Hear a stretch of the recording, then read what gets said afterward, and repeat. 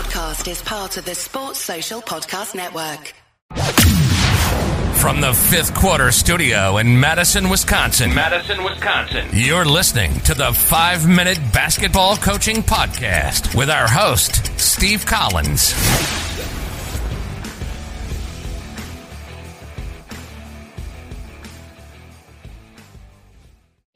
Hey, everybody. Welcome to the 5-Minute Basketball Coaching Podcast.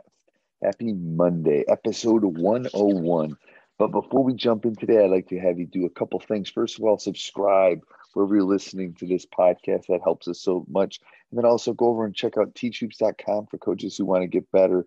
It is the one stop for basketball coaches, and it is what allows us to keep these podcasts free and keep them coming to you 5 days a week. So go over and check that out. And let's get off to the podcast.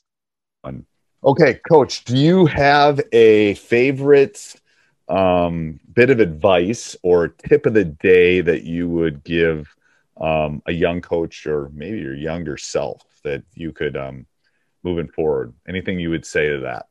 Sure. Something that has come up recently with my AAU team that has been maybe overachieving a little bit, but having a good amount of success is kind of reminding those guys that there's two types of players, two types of coaches, two types of teams. Those that are humble and those that are about to be.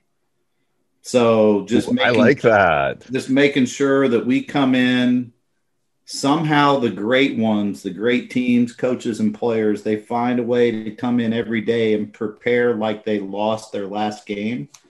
And that's usually where we're at our best as coaches is, when we lost our last game, maybe a game we should have won or whatever it is. And just that level of intention that you have, being able to find that or close to that every time you step in the gym, I think is a great tip. It's that edge. And it's hard. Right. It's hard. It's human nature to let up. We beat that team, but we didn't play very well. We did this, we did that. We'll make the film session a little bit shorter. I agree. I love that quote about being humble, though. It's from having taught teenage boys for a really long time. That's a difficult skill set. Very difficult. And coaches, it's hard too not to get ahead of yourself and just to remember you're never as good as you think you are, and you're probably never as bad as you think you are either. Right. On the other end of that. But when I was 25, I thought I knew everything. Now I'm like, I'm in my 50s. I think I know nothing. And like in my 20s, I knew everything. Yeah. Yeah. It's what you learn after you know it all that really matters. Right. Isn't that the case? I really think it is. And it's self-reflection. I think that's an important thing too for young coaches. I don't think sometimes they do that self-reflection. I always tease coaches. There's two types of coaches with players and ex-coaches. So you better develop the young men or the young women that you're coaching, or you're going to be unemployed, to be honest with you. Absolutely. Yep. And make them good people. I think that's an important tip too. So, all right. Thanks, Coach. That was great.